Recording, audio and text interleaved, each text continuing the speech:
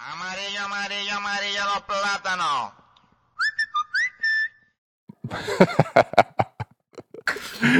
All right. Hold it. Just get it together. Amarillo, amarillo, amarillo los plátanos.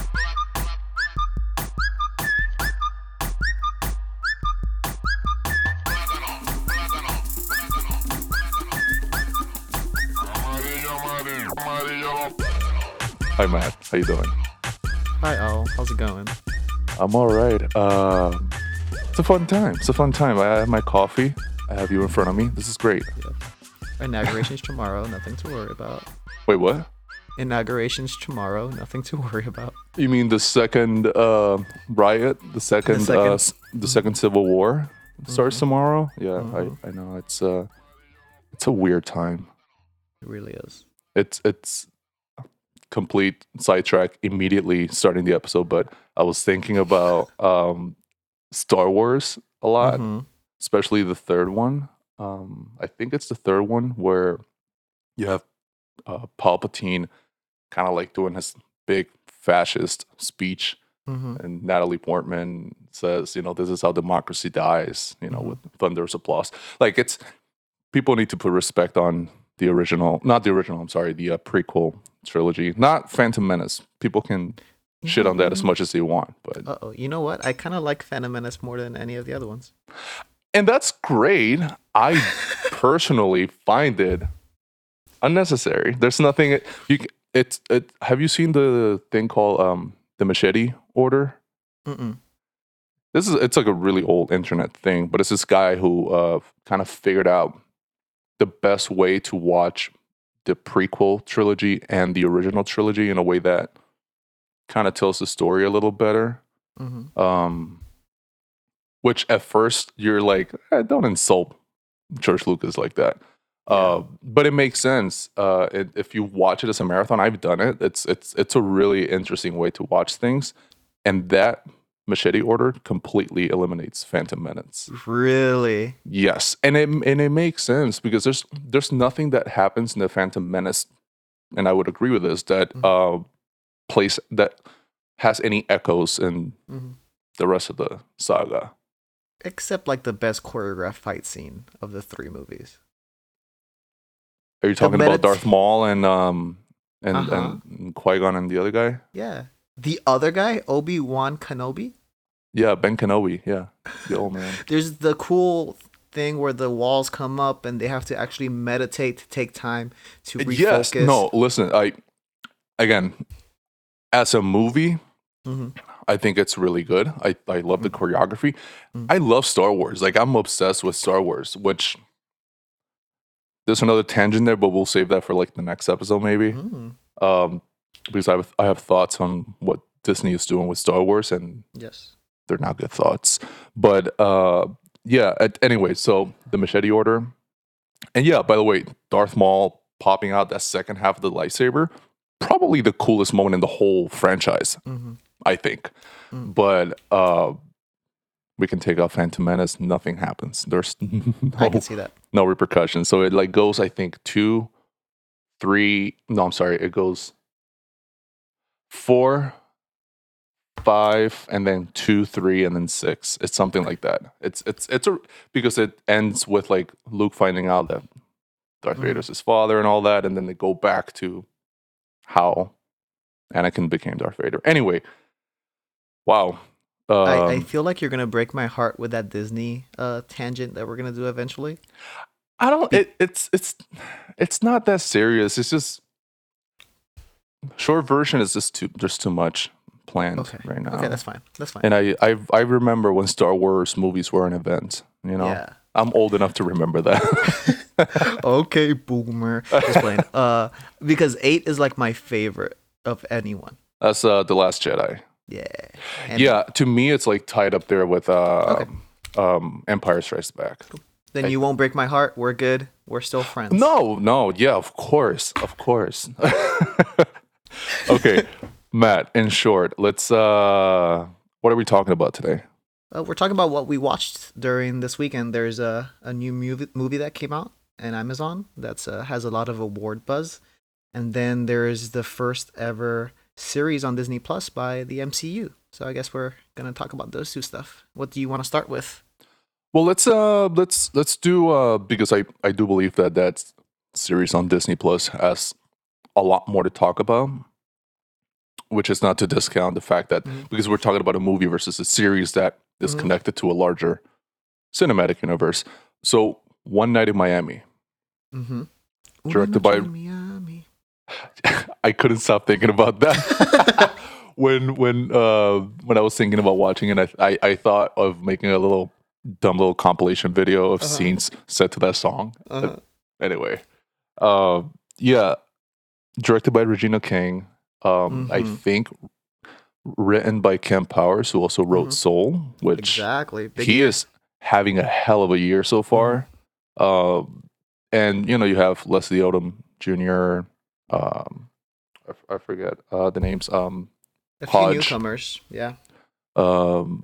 Yeah, Eli Gorey. Yeah, no, it's a really interesting cast. Especially like you said, like a lot of newcomers. What are your immediate thoughts about it? I thought it was really good. I know it's based on a stage play that also Kent Powers Right. created and everything, and I thought it was really interesting. I love the chemistry by all four of the leads.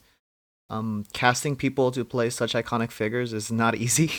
No, not at all. Especially when there's such a history of like Denzel Washington playing Malcolm X and Will Smith playing Muhammad Ali. Yeah, Academy Award nominated. I think I don't know if he won, but he was nominated for it. And then Mario Von Peebles was also Malcolm X in Ali as well. So there's just so many people. Yeah, playing I forgot about that. Wow. Yeah. Yeah, and it's not even that far back. Like Muhammad Ali, like Ali, Michael Mann's Ali was like what 2004 maybe. Something like that. Yeah. Yeah. So it's still recent stuff, and I think given that and given the history and given just the importance of it, I think they all do great. I think the screenplay itself resonates as much now as it would back then. Yes. Yeah. Yes. And I think they all bounce very well against each other. I think it's very stylish in terms of just starting the movie off with that boxing scene, I believe, and just zooming in until you actually reach the ring. Yeah. All that stuff is pretty impressive. What did you think? I thought it was really good. Excuse me. I wouldn't say that I had like super high expectations. I was just very excited for it.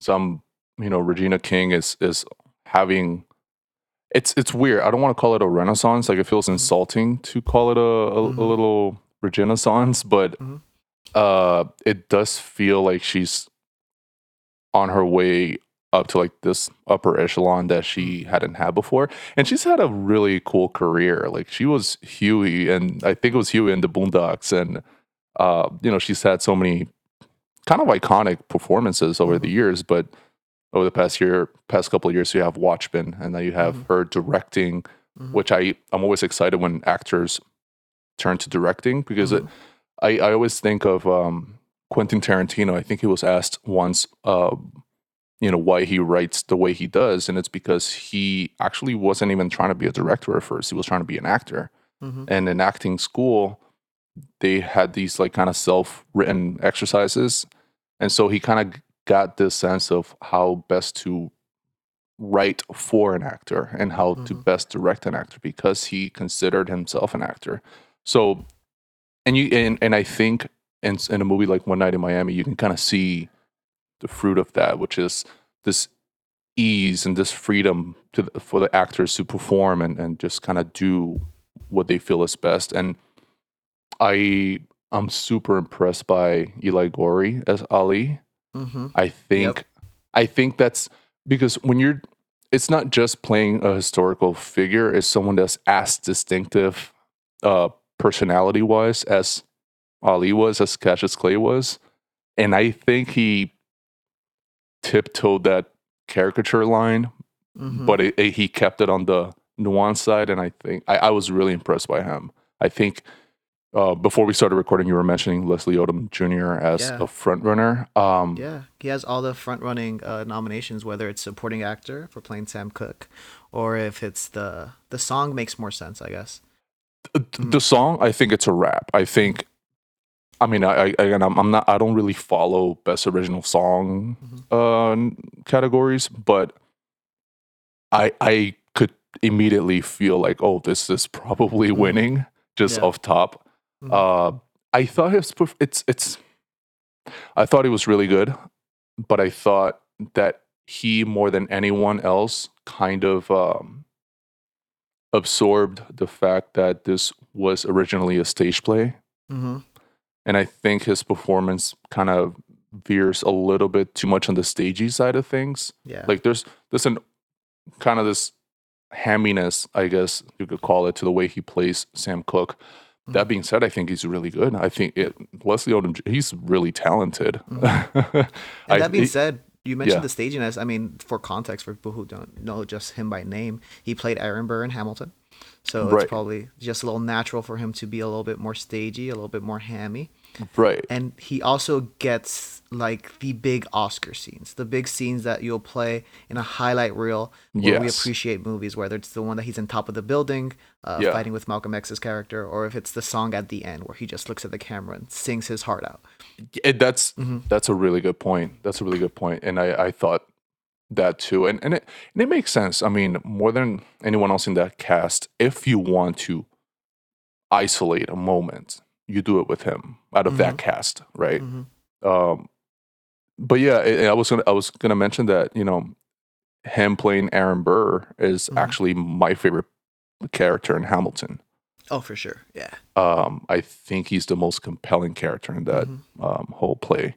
Hmm. Um, but yeah, I thought it was really good. I thought the direction was, like you mentioned, stylish enough, like stylized enough, and kind of the performances leaned on that style a little bit, which plays to its advantages because we are talking about almost a single location film. Hmm. There's only so much you can do with it, so you kind of have to rely on actors' Hmm. movements and choreography, and that works and it doesn't sometimes. But Hmm. I thought it was really good. I gave it 4 stars. I think you gave it like 3.5, I believe, on Yeah, Letterboxd, right? I believe so. Um, I thought it was really good. I don't know about his Oscar chances. Hmm. I think I hate to say this, but I think any real awards are going to be kind of with the asterisk of, like you mentioned, like the script is so relevant today. Hmm. Hmm. Like there's and you watch it and it's one of those movies, and there's been a couple of things that came out recently that are like that, but you watch it and you think, wow, nothing has changed. Hmm. you Exactly. know Yeah. and but I do appreciate the fact that we do talk about Malcolm X, and when we do talk about Ali and these figures who once upon a time were in a position to do some Hmm. bigger things than they did, like on their Hmm. own individual fields, just as a cultural and as a people, like for black people, for brown people, like Hmm. they were in a position to really change the paradigm. But then, Hmm. spoiler alert, Malcolm X gets assassinated. Hmm.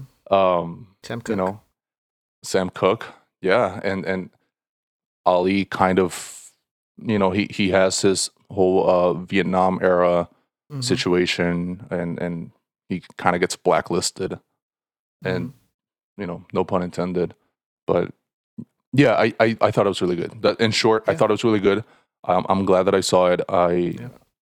I'm extremely happy for Regina King. I'm really happy for Leslie Odom Jr. and Mm. and Eli Gorey. Like I'm very happy that this movie exists. And to bring up one scene that I really liked, Yeah. and it's really early on, and it's not liked, it's just like I gasped out loud, and it made me like freeze, is when Jim Brown's character is talking to Beau Bridges, and they're outside the house, and as soon as he tells him to go into the house, something happens. Not to spoil anything, but it's literally so well written and so well directed Yeah. that it tells you everything you need to know just with that scene of what it's trying to say as a whole. And that's yeah, and that's a good point about the way the script is written, and the way the direction Hmm. is that, and this is something that I saw Regina King mention on a roundtable Hmm.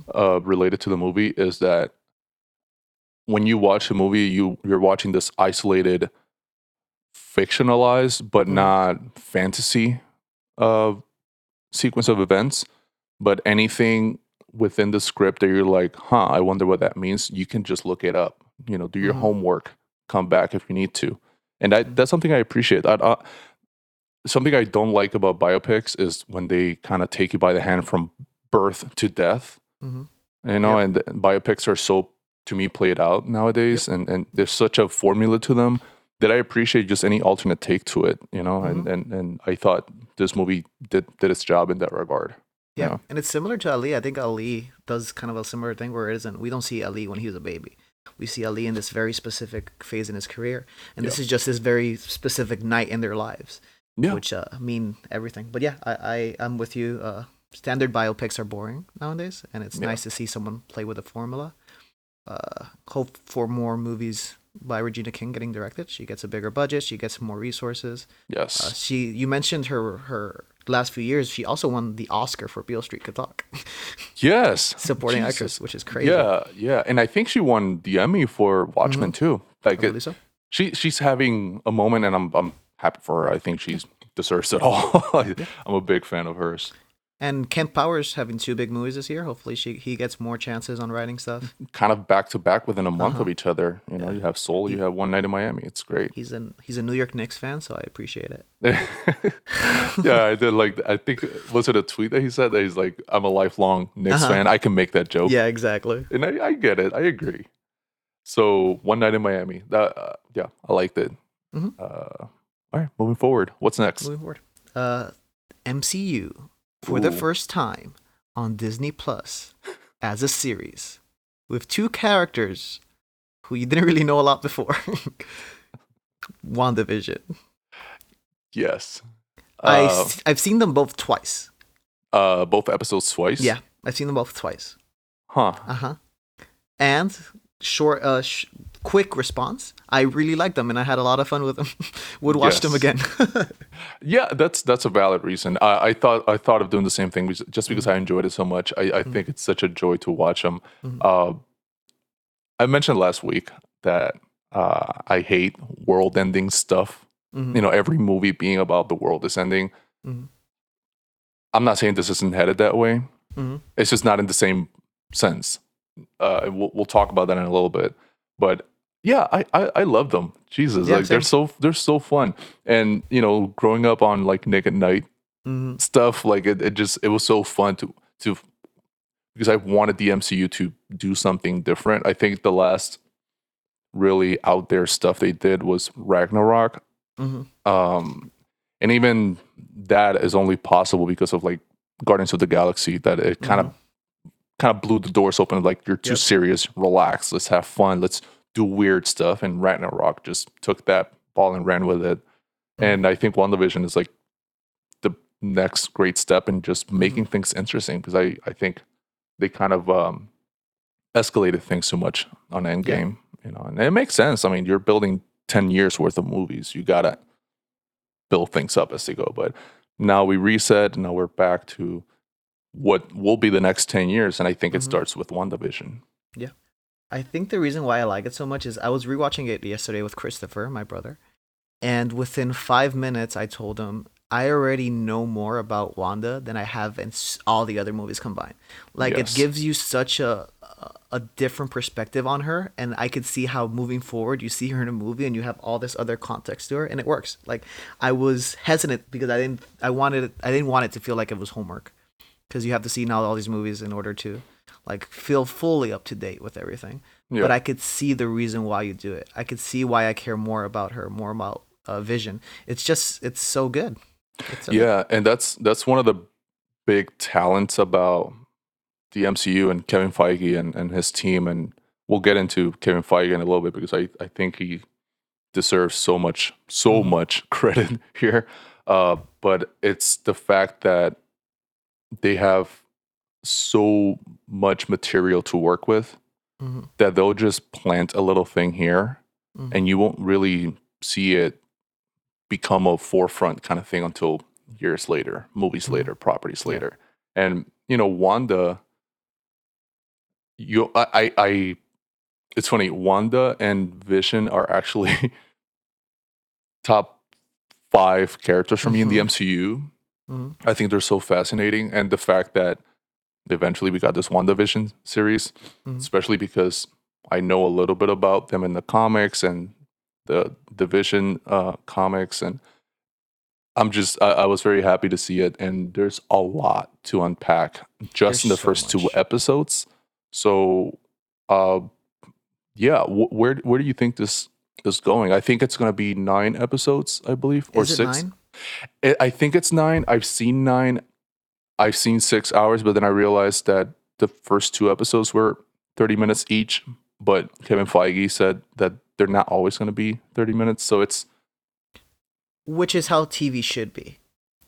oh, I agree. I agree. One of the rare props that I would give Game of Thrones over the last couple of seasons that they had is that episodes could be hour and a half or it could be Mhm. 40 minutes. Mhm. It didn't matter. And there's a couple of series that do that really well. Yeah. But I It think was that a yeah, I think it should be that it should be like what's the story you yeah. want to tell and how long does Mhm. it take? Mhm. But I think that David Fincher was the one who on Netflix during Mindhunter, he was like, some of them will be an hour and some of them will be 30 minutes, and I'm gonna do it the way I want to do it. And I Yeah. think that's what TV's kind of missing too, where everything needs to be either 24 minutes or 55 minutes. And Mhm. how could you make every single thing make sense or feel like it's achieving everything it needs to achieve in that time? But I appreciate that the first one says 29 minutes, but there's 6 minutes of credits. I noticed that it's 22, Like, 23 minutes of mm-hmm. actual Uh-huh. episode, which I TV. found that interesting. But yeah, it's like really long, drawn out credits. Yeah. And I was thinking, huh, was this whole episode just like a extended cold open to the series itself? Because the Mhm. credits they're flashy and they're long Mhm. and they look like opening titles. No, that's Mhm. just the closing credits and they're long and Mhm. they're flashy and yeah, I could leave it. I don't need It's that. so long. And I'm like fast forwarding. I'm like, is there something after this? Nope, nope. Just go straight to the translations. Oh, okay. Because Marvel has taught us to wait after the credits. So it's Yeah. not out of this world to feel like you gotta watch them all. Oh man, nah. I don't watch my. Well, I mean, I fast forward them at this Oh, point. yes, I yes. don't. But yeah, that's one thing I don't like about the the MCU is that Yeah. they got these like weird behaviors like ingrained in Mhm. our brains now, just Mhm. in the way we watch movies. Yeah. And going back to WandaVision, what I really like is it's pretty funny, right? It's hard to create humor and make a satire about the shows you're trying to resemble and still make it funny now. Yeah. But it's really funny. Like, I find myself laughing a lot. I was cackling pretty hard just Yeah. because both because it's legitimately funny, like just the way that it's written and the way it's performed, but also how everything has a double meaning. Mm-hmm. Almost every single line means something else if you Mhm. think about it. Like Mhm. I think Wanda says, "My husband and his indestructible head," Yeah. and you think like, "Oh man, he had his head crushed a few a couple of years ago." Damn. True. I didn't even think of that. Yeah. That is so sad. It's so dark. Like that's the Yeah. thing. That's what I kept laughing about. Is the lines are funny in themselves, and it's a send up of the old sitcoms and all that, and you appreciate that if and that's kind of like a point that I want to make later on, but it's just the fact that every line is much darker Mhm. once you think about it for a second. Mm-hmm. Mm-hmm. And I also like that Wanda and Vision are horny, you know? They actually Very. have sex. They actually like the way they look. He compliments her dress all the time. Yeah, it's and like, it's "Your something you stunning don't outfit." It's something you don't see in any of the movies. Like, no Marvel character's horny. And then first 2 episodes, they're pretty horny.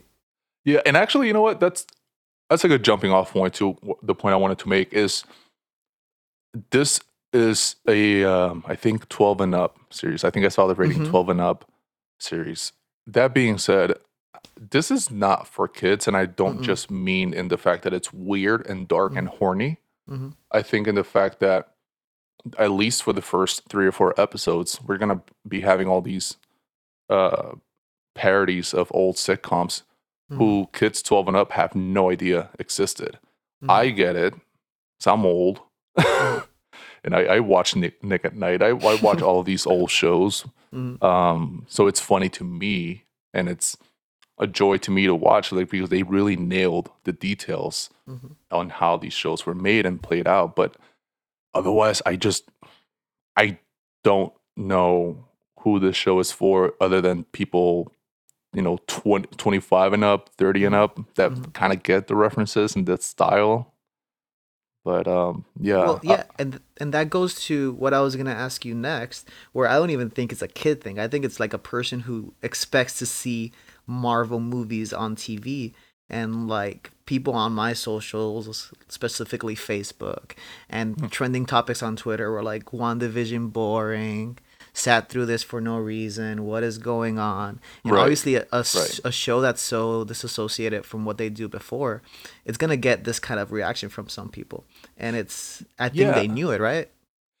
I think so, and it kind of goes to this thought that I've had since this show was announced, is that Sorry, I almost dropped my mic. let's not do that. We okay, so WandaVision, like when it was announced, I thought it's a Disney Plus show. Like in my mind, I thought the Marvel series should have gone to Hulu from the jump. Just because like there's a weird dissonance with your actual Disney Plus audience, which is going to be kids. Well, parents who buy it for kids for the most part. I like Disney Plus, but it's because they have Nat Geo, they have Star Wars, they have all this other stuff that I like. And you're a child. And I'm a grown ass child, yeah.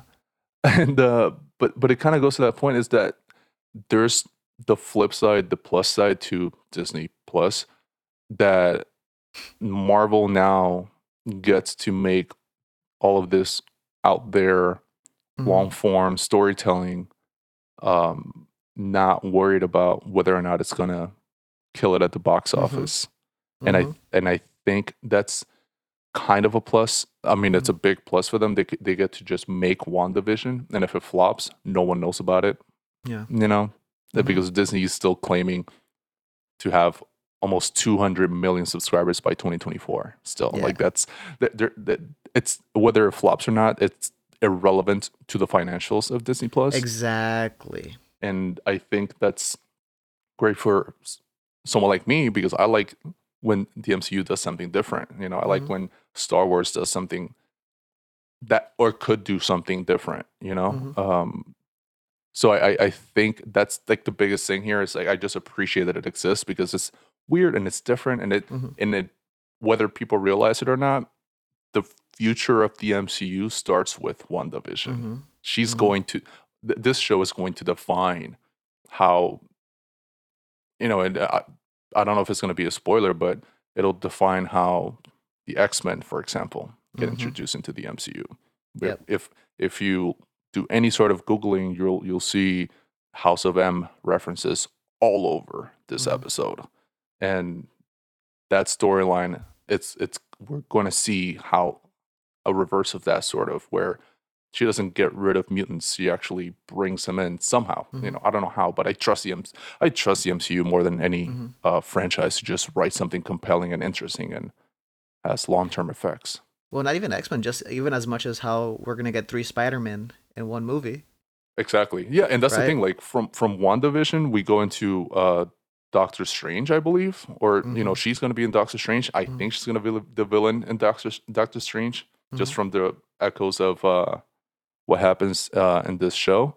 And then eventually, you start to really understand why there's 3 Spider-Men, why you have Alfred Molina's Doc Ock and Spider-Man 3. Jamie Foxx's Electro. The best villain in the Marvel Universe, obviously. Which, reminds me a lot of Kristen Wiig's Cheetah and Wonder Woman 84. Jamie Foxx's Electro, where they're like nerdy, no one likes me, and then they turn into superpowered. I'm nerdy, I have curly hair, I have glasses, no one likes me, but ooh, look at me now.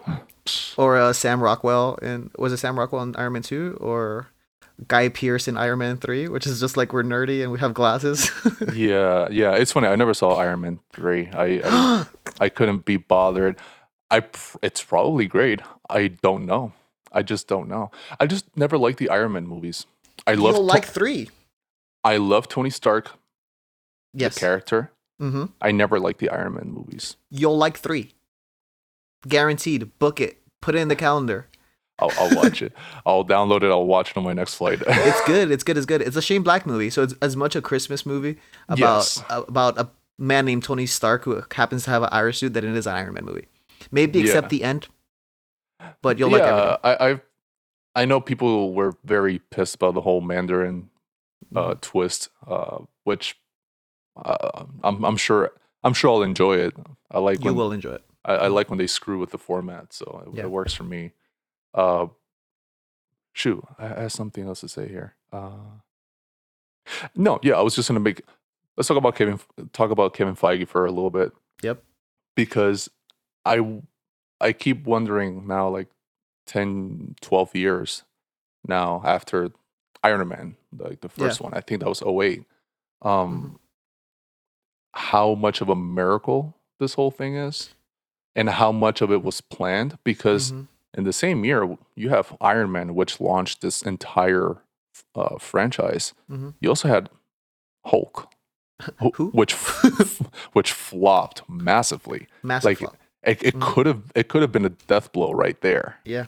because that was also a Marvel production. That was a co-production with was it Paramount, who has I believe so. the Hulk rights, and that flopped hard. Yeah.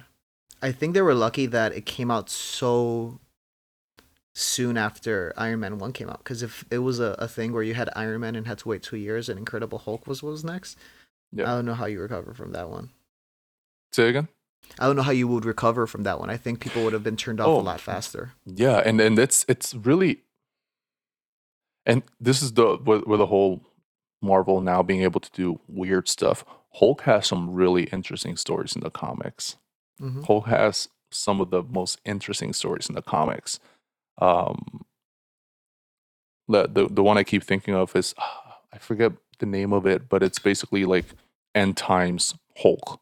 And he's like the last man on Earth, and the whole story is Hulk and Dr. Banner and this constant fight. Dr. Banner wanting to die, and Hulk doesn't let him die. It's crazy. It's weird, but it's so good. Which is kind of what they touched on in Ragnarok, which they kind of like use that story up a little bit. They're hinting. I think they're hinting at it as soon as Paramount lets go of those rights. I think we're gonna see some cool Hulk stuff, because otherwise they're not doing anything with the character. And he's great as a feature character right now, but I think at some point there's so many in between stories that we're not seeing, like the fact that he consolidated Banner and Hulk in one. We got Smart Hulk, and what was that, Endgame, and like that I would like to see that story. How did that play out? Plus, She-Hulk is coming now. Yes, and I keep forgetting his name. Jesus, the actor. Mark Ruffalo. Oh God, I kept thinking, is he gonna be in that? I can't remember. Supposedly he is gonna be in some shape or form in that show.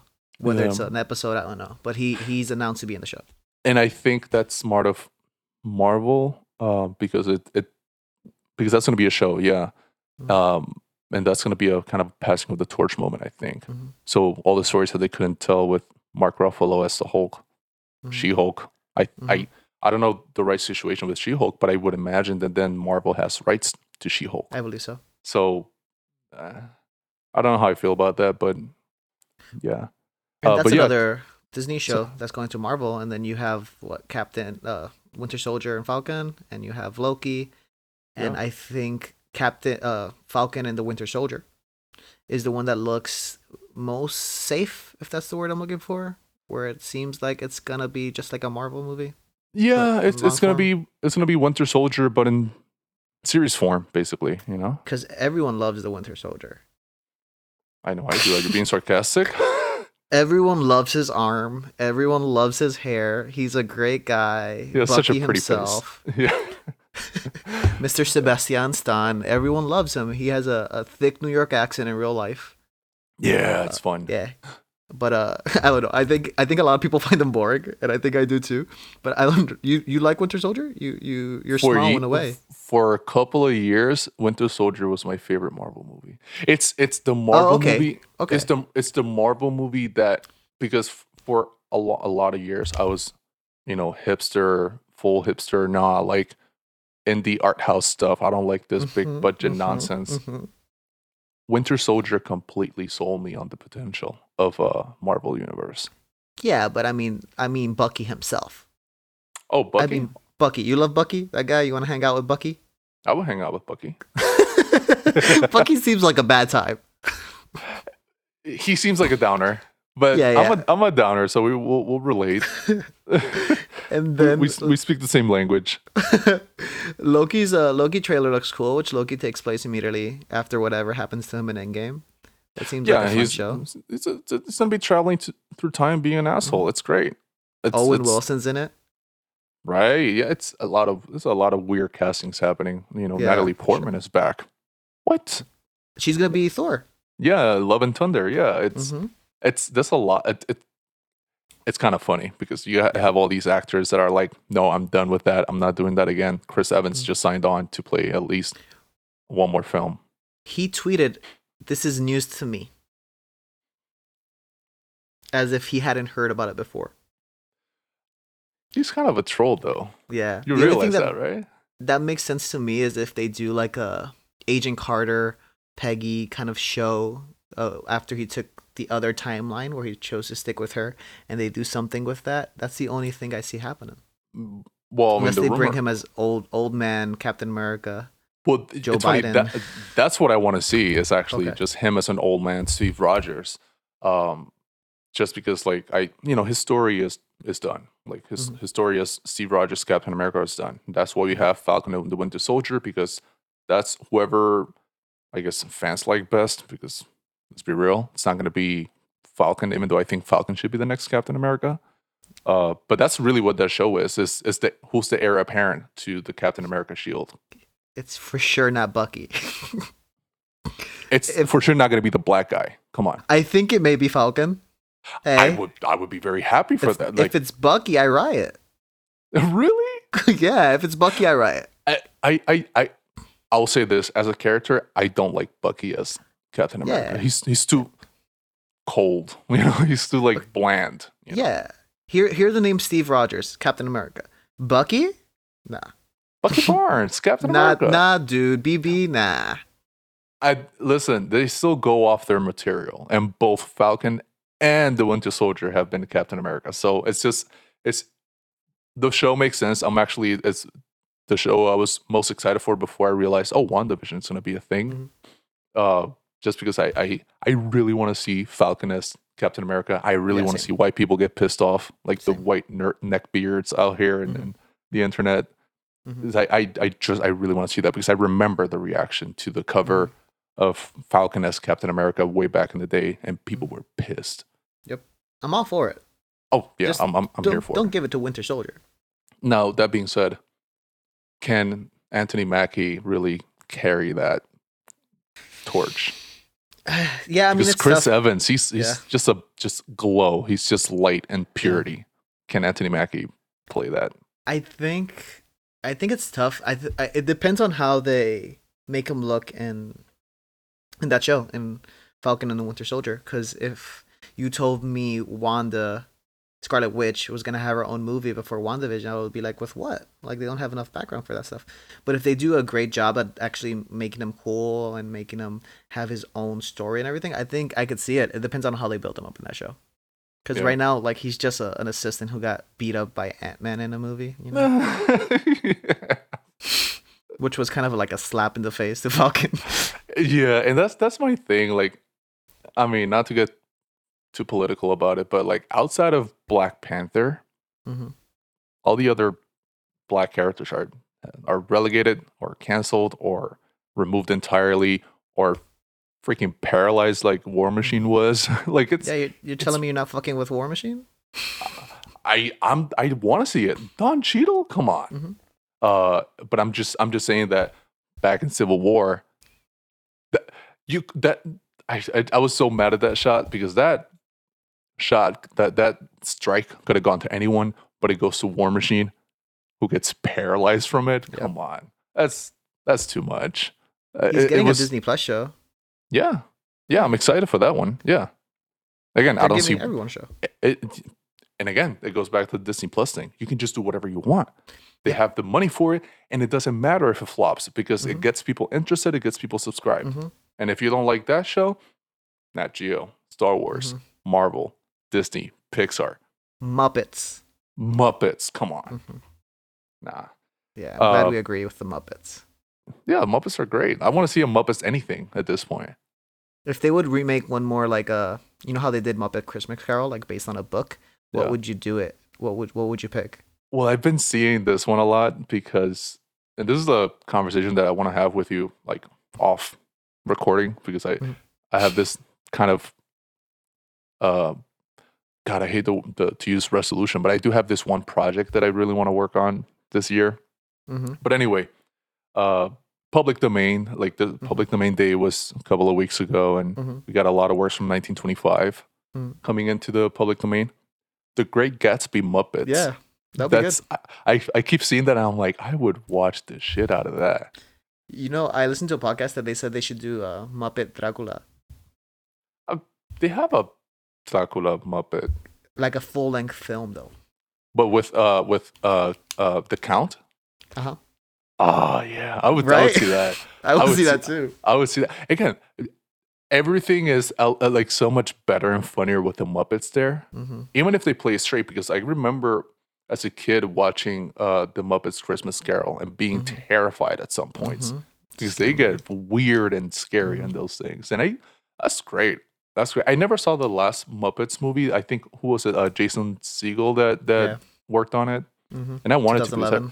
So I really loved that he was able to kind of scratch that puppet itch that he had from Sarah Marshall. Yeah. Oh, I would. You know what?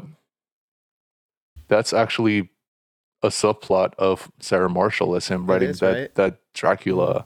Oh man, I want to watch that. So yeah, Muppets Great Gatsby would be top of my list. Muppets Dracula would be fun. I don't know, because Dracula would probably go into the public domain in like 5 or 6 years. And that's depending on if Universal has ever renewed the copyright to that. I don't know.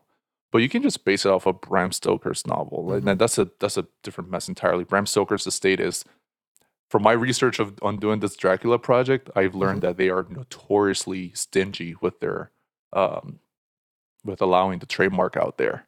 Yeah. So I was about to say, you know a lot about Dracula, huh? I know way too much about Dracula right at this point in time. I don't think. I mean, I've kind of kept it to myself, but if you're listening to this, I've been working on this series that I will not get into details of, but I'll just say that one particular episode is about the Spanish version of Dracula from 1931, which people didn't know about for decades on end because it just got lost to time. Anyway, so in doing that, I learned way too much about the transition from the silent films to talkies. I learned about Universal starts. I learned about every executive on that. I learned about Dracula's script, the making of the movie. I learned so much about it. I legitimately had dreams about it because I've been working on this thing kind of on and off for like 3 months now. Yeah. You also stopped eating garlic. You sleep in a coffin. You don't go out in the day. Don't wear silver. Nothing. Like I avoid all of it. Yeah, which I guess is consistent with my branding now that I call myself an owl and I hate people, so it works out. So WandaVision. Let's try to get back on track. So let's try to do this real quick. I'm seeing we're at 44 minutes. See, tangents, they're powerful, man. Yeah. But we have talked about Marvel. Come on. We've talked about Marvel. I dare one person who's listening to tell me that we haven't talked about Marvel. I dare you. We are the 1,000th podcast today that's talking about Marvel. Yeah, no one's talking to you about Muppet Dracula and Facts. My friend who's also a vampire, right? and the public domain. You're learning about the public domain today. Come on. Yeah, come on. Wrapping things up. Where do you think the show is going? Where do you think the MCU is going? The show itself, and I say this with all love, I have no fucking clue where it's going, but I'm so excited to know because I was talking to this about someone where that show is basically unspoilable at this moment. It is. Where It is. I could tell you, hey, this happened, and it doesn't mean anything. Yeah. So I'm just excited for the new episodes. I'm really excited for it. And in terms of MCU, we got Black Widow coming out in the summer. Which Quotations. I'm not interested in. Yeah, I mean, it's hard for me to care about something that already happens. I know I'm going to enjoy it Mhm. because it looks very similar to like Atomic Blonde or Yeah. like a John Wick type of movie, which sign me up. Like The Raid 2, sign me up for all of that. Scarlett Johansson, David Harbour, Florence Pugh. Like it's a really Rachel Weisz. Like this is a crazy good cast there and a lot of fun. I can't bring myself to be interested unless, go figure, they kind of do some kind of plot twist where it has actual ripples on the Marvel universe, because it is interesting to me that, I mean, I don't know if WandaVision was ever delayed. I can't remember now. But it is interesting to me that Black Widow was delayed so much as opposed to just being dropped on Disney Plus, because as we mentioned earlier, it doesn't matter if it flops if it's on Disney Plus. True. But it still feeds the larger narrative. Yeah. Do you think Black Widow will break $1 billion whenever theaters come back? I think it's gonna get delayed again. Yeah, whenever things open. Let's say Black Widow waits until theaters open. There's a part of me that wants to think that people are starved for movie theaters. I know I am. But I wonder if they'll come out for a female-led superhero movie. Yeah. I think Wonder Woman was the first one, for lack of a better word, a fluke.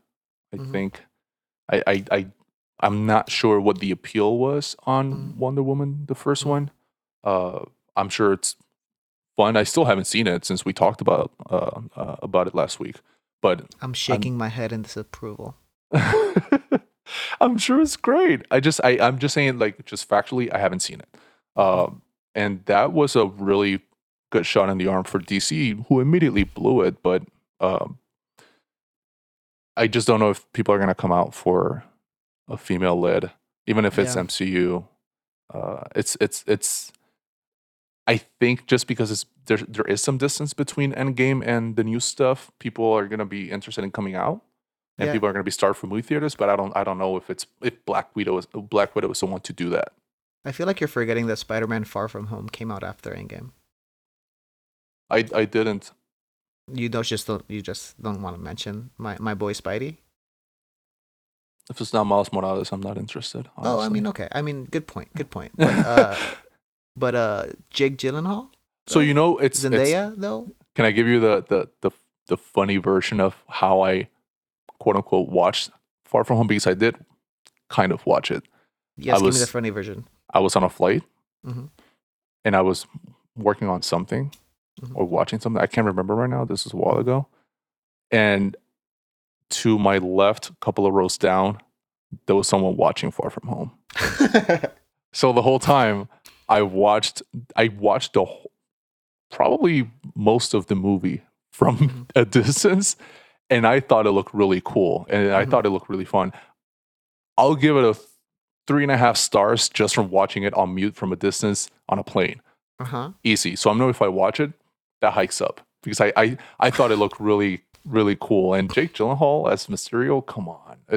But I think what would have been cooler is if it properly opened up the next phase, and instead it kind of closed the Infinity Saga in kind of a whimper, and just because of the scale of the story, like it's a Spider-Man movie, so it kind of brings stuff down. Spider-Man is not a world-ending guy.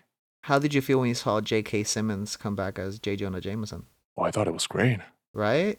I thought it was great, and the way they did it, it makes complete sense that J.K. Simmons is Alex Jones in the MCU. It makes complete sense. That's what the video game does. The PS4 Spider-Man.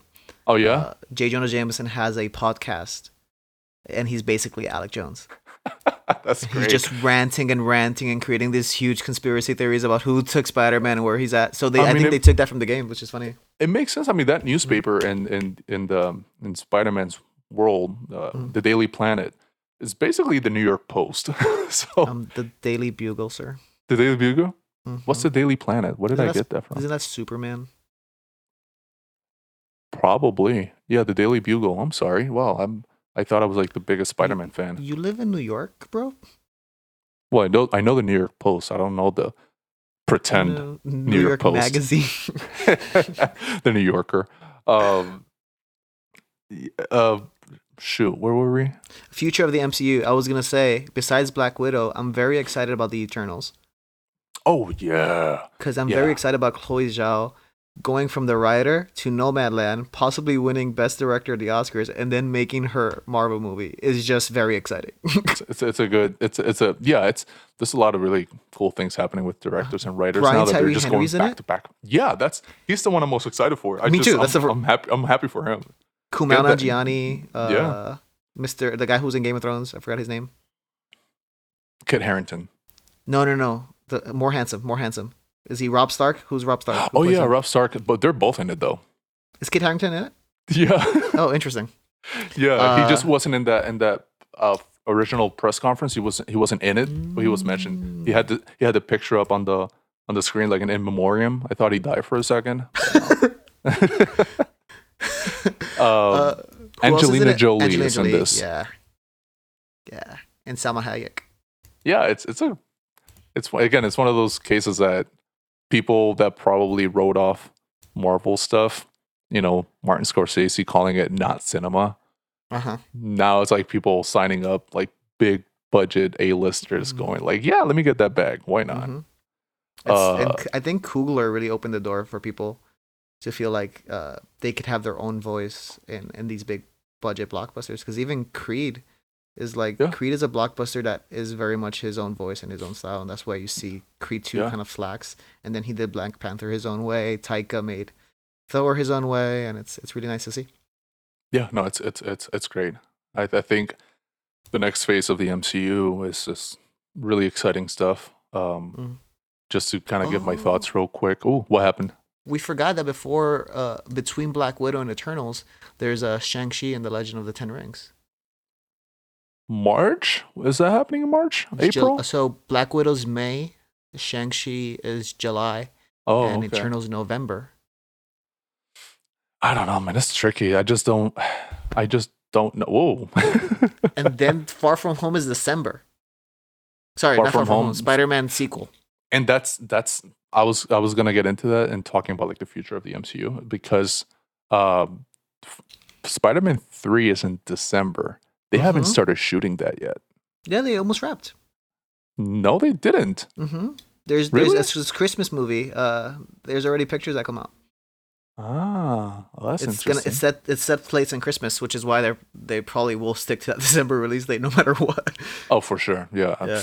I'm not mad at that. I mean that I don't think Marvel has a holiday release until now. Like they have the summer blockbuster locked down, but they don't have a holiday blockbuster. That was Star Wars lane for a couple of years. For a while. A couple of years there. I am very excited for the future of the MCU. Yeah, same. The two things I'm most excited for is just seeing how they write the X-Men back into the MCU, which I think WandaVision is going to be responsible for. I'm especially excited to see the Fantastic Four and Doctor Doom in the MCU. Doctor Doom is my favorite villain in the MCU, my favorite character, and not the MCU, like in the Marvel comics universe. He's my favorite character. Easily, the Fantastic Four is like my favorite property. It sucks that they have 3 really bad movies actually. Hopefully, under Kevin Feige's leadership, we get something better. Do you have anyone who you would dreamcast on that? John Hamm as Mr. Fantastic. Do you know my dream, Mr. Fantastic? It's William Jackson Harper. Yes, I could see that. And I did see that they might, mix up races and genders and all that, which I think is really interesting. I mean, he has the Especially glasses already. he has the body already. What are you And he's talking 40 about? years old. So He's he could jacked. yeah, and he's 40, so he's the age. Yeah, which is why I liked, because a few years, like this is like 2015, 2014, Marvel had the Secret Wars Mm-hmm. situation. And in that, Reed Richards, Mr. Fantastic, he's like older and grizzled, has that beard. And I just saw John Hamm. Yeah, Like I I can see just that. could not unsee that. So I really want to see John Hamm. I would be very happy with William Jackson Harper there too. And also Mark Webb is doing it, which not Mark Webb, sorry. John Watts. John Watts. Mark Webb did the other Spider-Man movie. My bad. John Watts is doing that. Which makes sense to me. Just because tonally it could be really close to what Spider-Man was doing in the MCU. Yeah, that John Hughes kind of like vibe. I am a little disappointed that the WandaVision tone in the first couple of episodes, like that sitcom-y 50s era aesthetic, they didn't use that for Fantastic Four because they're perfect for that. But that's neither here nor there. I trust them. They're great. And I'm very excited to see that. And very excited to just see what happens with WandaVision just on its own, like its own series. Like it's going to be really interesting. It's packed with Easter eggs. You're going to see stuff in the backgrounds of shots that won't make sense for years, and they'll pop up. Like you have Agnes, the we didn't really dive into the show, but Agnes, the neighbor, played by Catherine Hahn. She's probably Agatha, who trained and taught Wanda about her powers and all that. And she's partially responsible for Wanda having babies in the comics. And she's also responsible for Wanda losing her absolute shit and completely flipping the Marvel universe in the comics. And in the opening, the animated opening that's like Bewitched, you see in the background of the grocery store, Auntie A's something with cats or whatever. Yeah. Auntie A being Agatha. Agatha has a cat. And also because it means that probably Mephisto, which is the devil in the Marvel universe, is going to pop up because him and Agatha are kind of linked. There's a lot of weird stuff that could happen in the next couple of years just from this show. Interesting. And also, Spider-Man himself has a storyline with Mephisto. And I don't know if they're going to do it because we're talking about the devil, even though Marvel stuff doesn't have any religion in it, which I think is really cool.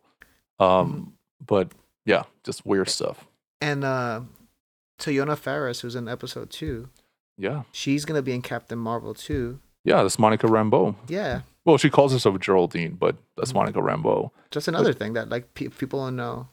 And that's the last point I want to make is the fact that the MCU has always been this connected universe, but only connected as much as a yearly release can get you.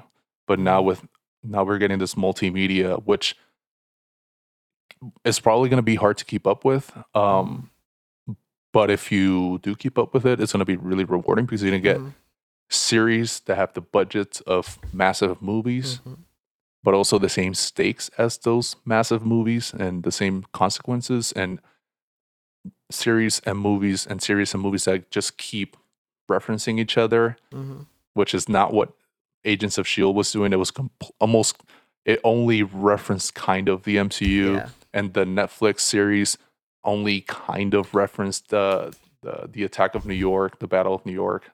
Even though Charlie Cox is supposedly wrapped filming on Spider-Man. I saw that, and I'm so happy. It's the best. I don't want to say this. This might be a lot for some people, but I think he's the best performer of a character in the Marvel universe right now. Oh wow! I think him as Matthew Murdock is the most perfect casting you could get. Like he just plays him so well, and that Netflix series was amazing. I loved it. So there's a lot that could happen just because of WandaVision. So these like next 6 hours of TV it's gonna define the next 5 to 10 years. Sure. We might get the X-Men, might get the Fantastic Four, Spider-Man 3 probably happens because of this. Doctor Strange 2. Mhm. Everything kind of sparks from this show, and I hope that people realize that, because I think that's the biggest. That's why you should watch this show. If you care about this universe, you should watch this show, because you're going to be very lost at things later. And they're bite-sized, right? They're not that long. You're not going to devote too much time. For now, I mean, I hope they don't go longer. I hope it's short. kind of depends on the style. Like if it's that, Yeah, if I it's the guess so. 50s and the 60s, it's like, yeah, you have your fun. Okay, moving on. Yeah, I see. So like already in the third episode, you're gonna have color coming into the picture. Then fourth episode, you get the widescreen at some point. Probably you get the 90s vibe, like the 80s vibe. So very excited. I'm excited too. We And I'm could excited to talk to you about it in the future. we could go on and on and on about how excited we are, but let's not. We're already at an hour. Hey, okay. This was supposed to be 40 minutes, so I blame you. Oh, no, I'll take full blame. It's all my fault. I love you, Matt. Love you too. We'll talk soon. And I'll probably text you my idea later for the whole thing with public domain stuff. We'll get back. We'll get back to Yeah, that. we'll get to texting. Yeah. All right. Take care, man. Bye. Bye. Bye, everyone.